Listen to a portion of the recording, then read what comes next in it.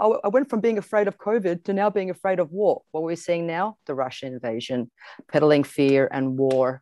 And what's the next best thing to make money besides pharmaceutical companies? The military industrial complex. No. Well, that's old And school stuff, like there military was invading. actually Yeah. an article that came out, and it's been Mhm. shown that Bloomberg released a heading last week saying how Russia invaded Ukraine, and that never happened. And you followed the link; they took it down. You followed the link and had all these descriptions. Like, how did they have? And they're saying how we just write headings ahead of time. Like, well, how did all that detail come into it? So again, there's this propaganda of now let's peddle this fear of war.